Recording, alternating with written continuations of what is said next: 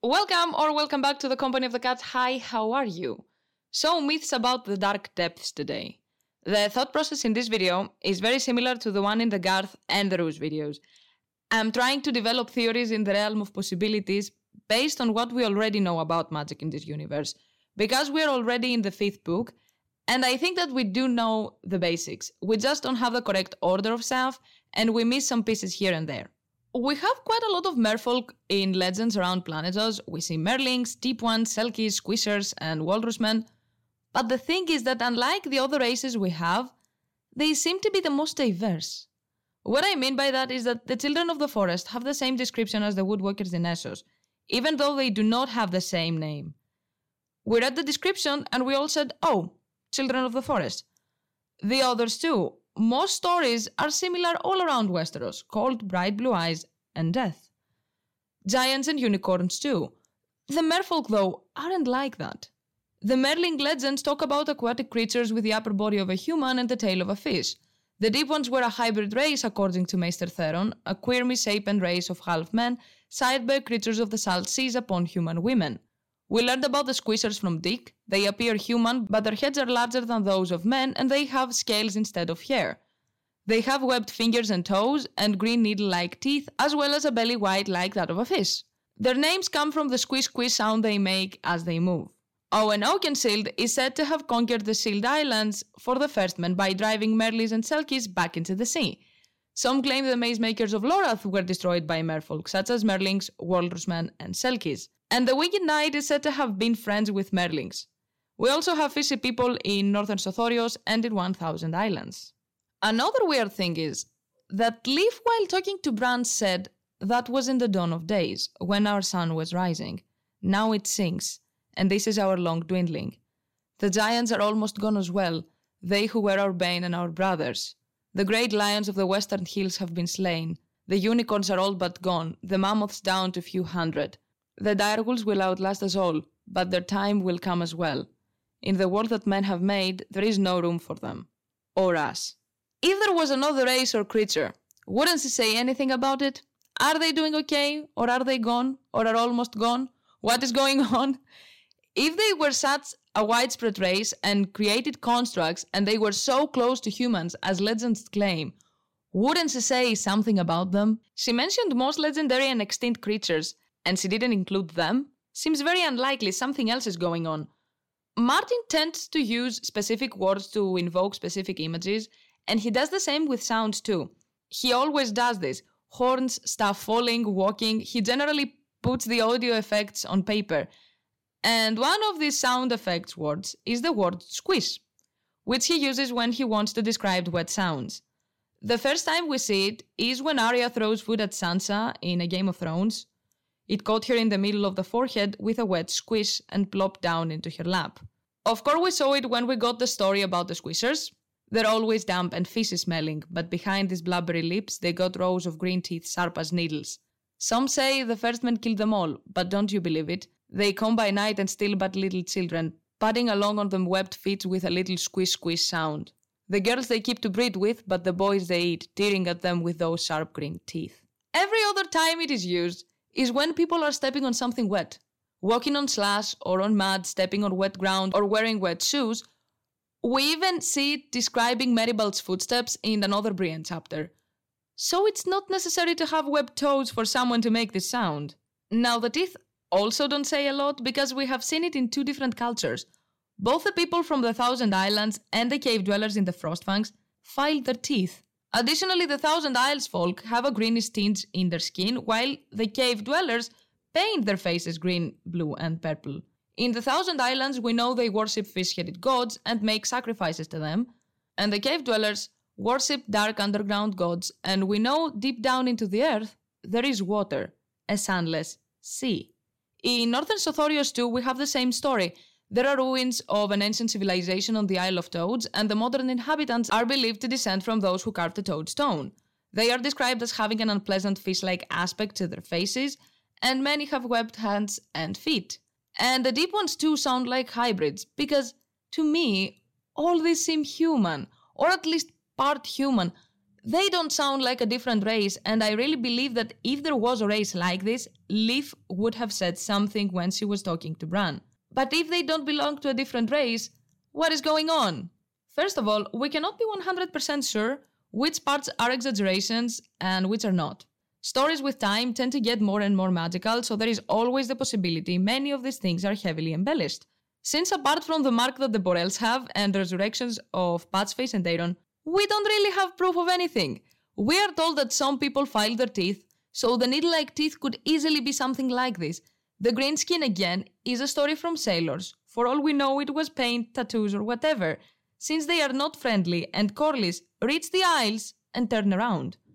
He is pretty much our only source, and he could have easily been repeating what he heard from the Ibanese or what they saw from the source, because from what I get at least, they didn't stay there. The scales instead of hair could be some kind of headgear or tattoos on shaved heads, and this is only mentioned in Dick's legend, so again, not a reliable source. The only thing we know with certainty is true, at least appearance-wise, is about the membranes. And again, we do not know whether everyone had it or if it was between all their fingers, because they often appear in the Borel line, but not in everyone, and again, in Sothorios, we are told that a lot of people have them, but not all of them. The first time I was talking with my sister about the Squishers, I said that all this sound like an Ironborn raid, and she agreed, and also pointed out that wet boots make squish squish all the time in the novels. They come when still dark from the sea, they kill the boys and take the girls to breed with. The Ironborn spill blood on the moon, so obviously the moon is visible on the water since they attack at dawn. They take salt wives and they are brutal warriors. People from the Dawn Age believe that the Ironborn were demons from watery hells, and the Squishers are pretty much the same. I have said in previous videos that it seems like the Ironborn culture changed at some point significantly. It looks like they had a pre-Hammer and an after-Hammer culture, because we can see that Pike and the Sea Stone Chair were there before the sea level rise. And I think that Victarion's story and character support this theory too. He's a devout follower of the drowned god, but he is starting to shift his beliefs a little bit because he met Mokoro. Two gods are with him now. I will not talk a lot about it here. I have 3 videos on the Ironborn where I explain pretty much everything. Now, before the Hammer, they definitely were seafarers living on the western coast, and from the chair I can guess that their OG religion was very fishy, and we are told that they had necromancers and that they were meddling with magic in general, so maybe they also did stuff like filing their teeth or had somewhat different clothing, maybe war paint, tattoos, because the other people we know with fishy slimy stone stuff is the Toad Isle in Sothorios, and the people there are also described as fishy. Now, after the Hammer, the people in the coastal areas had it hard, because they lost land and were also hit by tsunamis, so it makes sense for them to start raiding and moving around to find resources and maybe a better place to move to. Similarly to the real-world sea peoples, who were a seafaring confederation that attacked ancient regions in the eastern Mediterranean during the late Bronze Age collapse. Now, put that situation in a universe where the inland inhabitants didn't have a close relationship to the sea, and people in the narrow sea didn't know about the western coastal people since the arm didn't allow passage. The arm of Dorne broke, and not only did they have natural catastrophes to deal with, some random people also showed up and started to raid and pillage their towns, because the word Squishers is used only by the Westerosi in the narrow sea. They obviously thought of them as demons from the sea, since they had no idea who the hell these people were. And if they had distinct physical traits that they've now lost, because with the number of salt wives they took and interbred with, their appearance has probably changed by now. Or had different traditions like teeth filing and different clothing, it stands to reason that the rest of the people would think of these proto-Ironborn as non-humans. Add extra points if they used magic, which I'm guessing was the case, and the fact that most myths and legends get awfully exaggerated with time. According to Dick, they were not in the sea, but close to it. They were forced to camp amongst some rocks 50 yards above the tide line. A place like this, there might be Squishers. He also said that they didn't ride horses, something that is pointed out quite a lot about the Ironborn too. He's no Squisher, that's bloody certain. Their sort don't ride horses. And obviously they don't die easily either. We are told that they are very good and brutal fighters. The people from the sea in Lorath could also have been raiding Ironborn. The Isles got hit hard by the sea rise. It seems as if the area wasn't even a batch of islands originally, but a uniform area. So if people started to rave there too, something very common in real life also, the original inhabitants eventually just vanished. Lorath is very close to the Vale, and in the Vale we do have people with finger webs, and unlike other areas in Westeros, the Winged Knight there was friendly with giants, children of the forest, and merlings. So I am guessing they let people stay in the islands around the Vale just fine and had a decent relationship with the other inhabitants. In the reads where also we hear about merlings, we are told that the Oakenshield drove them out of the Shield Islands. So we are definitely talking about humans, because if the merlings were living in the sea, they wouldn't have a reason to fight with them. And it wouldn't be that easy either, but if they both wanted the same space, similar to what happened with the Children of the Forest and the Giants, then it makes sense. It also explains why the people in the Three Sisters had pirate kings and cast dwarves into the sea as an offering to the gods. They were also pirates and raiders who sent longships into the Bight, the Narrow Sea and the Shivering Sea to rave and capture slaves. Plus they held their own against the seafaring Adals for quite a lot of time. The Selkies and the Walrusmen, to me at least, sound like skin changers. We also hear that some Ironborn houses like the Farwinds have the reputation of being skin changers, and their main seat in Great Wick has the name Sealskin. And I hear you people saying, okay, Miss Cat, but still, even if some traits like the teeth were customary, they still have some other traits. What about this? Before the answer to that, I want to say that water magic, salty or not, is part of the nature magic that the Children of the Forest do. Not only water is a fundamental natural element, but we are also told that the children believed in the gods of forest, stream, and stone, that Howland could breathe mud and run on leaves and change air to water and water to earth, with no more than a whispered word. Mira and Jojen swore by earth and water, bronze and iron, ice and fire. The Rhoynish water witches knew secret spells that made dry streams flow again and deserts bloom. And the skin changers could also shift into any animal they wanted, water animal included. And the Children of the Forest used the Hammer of the Waters to make the sea rise. And under all these weirwoods in Bran's Cave, we are told that there is a deep, dark sea, like the wells in the roots of Yggdrasil. So water magic is just nature magic, and it makes sense. No water, no nature. From Mokoro and Mel, we can see that the more you meddle with magic, the more it affects you. Mokoro is inhumanly black. Mel has red eyes, and her hair is not plain ginger. Plus, we do not know what is going on under the illusions. Same with other types of magic. The Greenseers become one with the tree with time. We have seen some phrases like, Borok looked so much like his boar that all he lacked was tasks. And in general, the skin changers tend to present characteristics and behavior similar to their animals. In the A Dance with Dragon prologue, we are told that people that shift into birds, even in their own skins, they sit moony staring up at the bloody blue. So if there were people that used seawater magic as frequently and as strong, kinda like Melisandre, they could have fishy traits, and that would explain why we only have these people in Toad Isle and in Thousand Islands now. Both these groups of people still do sacrifices as far as we know, very often, and they probably use magic too. Add changes that could be their own doing, as I said before, and you get some pretty unusual looking people. And that leaves the resurrections, because this is the weirdest thing in my opinion.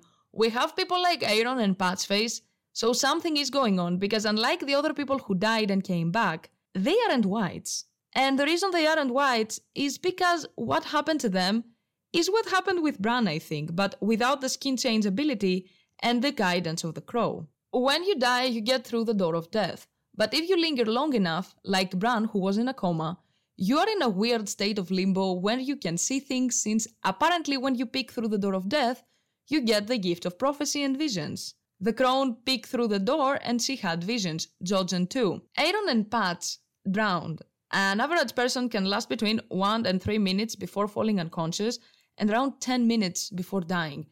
It's a very bad way to go and not a quick one either, so both Aaron and Patchface stayed in this state for long enough to start seeing stuff and wanted to linger longer so they could not die. Both these people were quite young. Patch was a kid and Aaron was around 16 to 20, so obviously they panicked as Bran panicked while he was falling and before he flew. In A Dance with Dragon prologue, we learn a lot of things about the spirit and skin changing. When Varamir was inside the burning eagle, he said this: when he tried to fly from it, his terror fanned the flames and made them burn hotter. We also learned that men were not meant to leave the earth. Spend too much time in the clouds and you never want to come back down again. And that applies to water, I'm guessing, too. And these are from people who have the ability to move their spirit since birth. When Aaron and Patchface were drowning, they stayed in limbo enough to start seeing things, but they freaked out, obviously, and they couldn't remove their spirit from their body, which I'm guessing is what happens when someone is dying.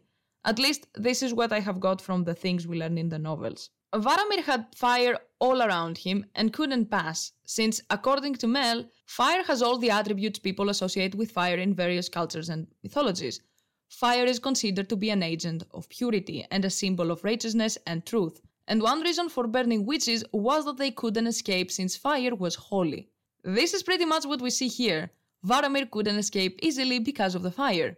Patch and Aaron didn't have fire all around them, but they did have something else that is considered magical and is used to purify, both in real life and in the novels. Salt. Salt has long held an important place in religion and culture.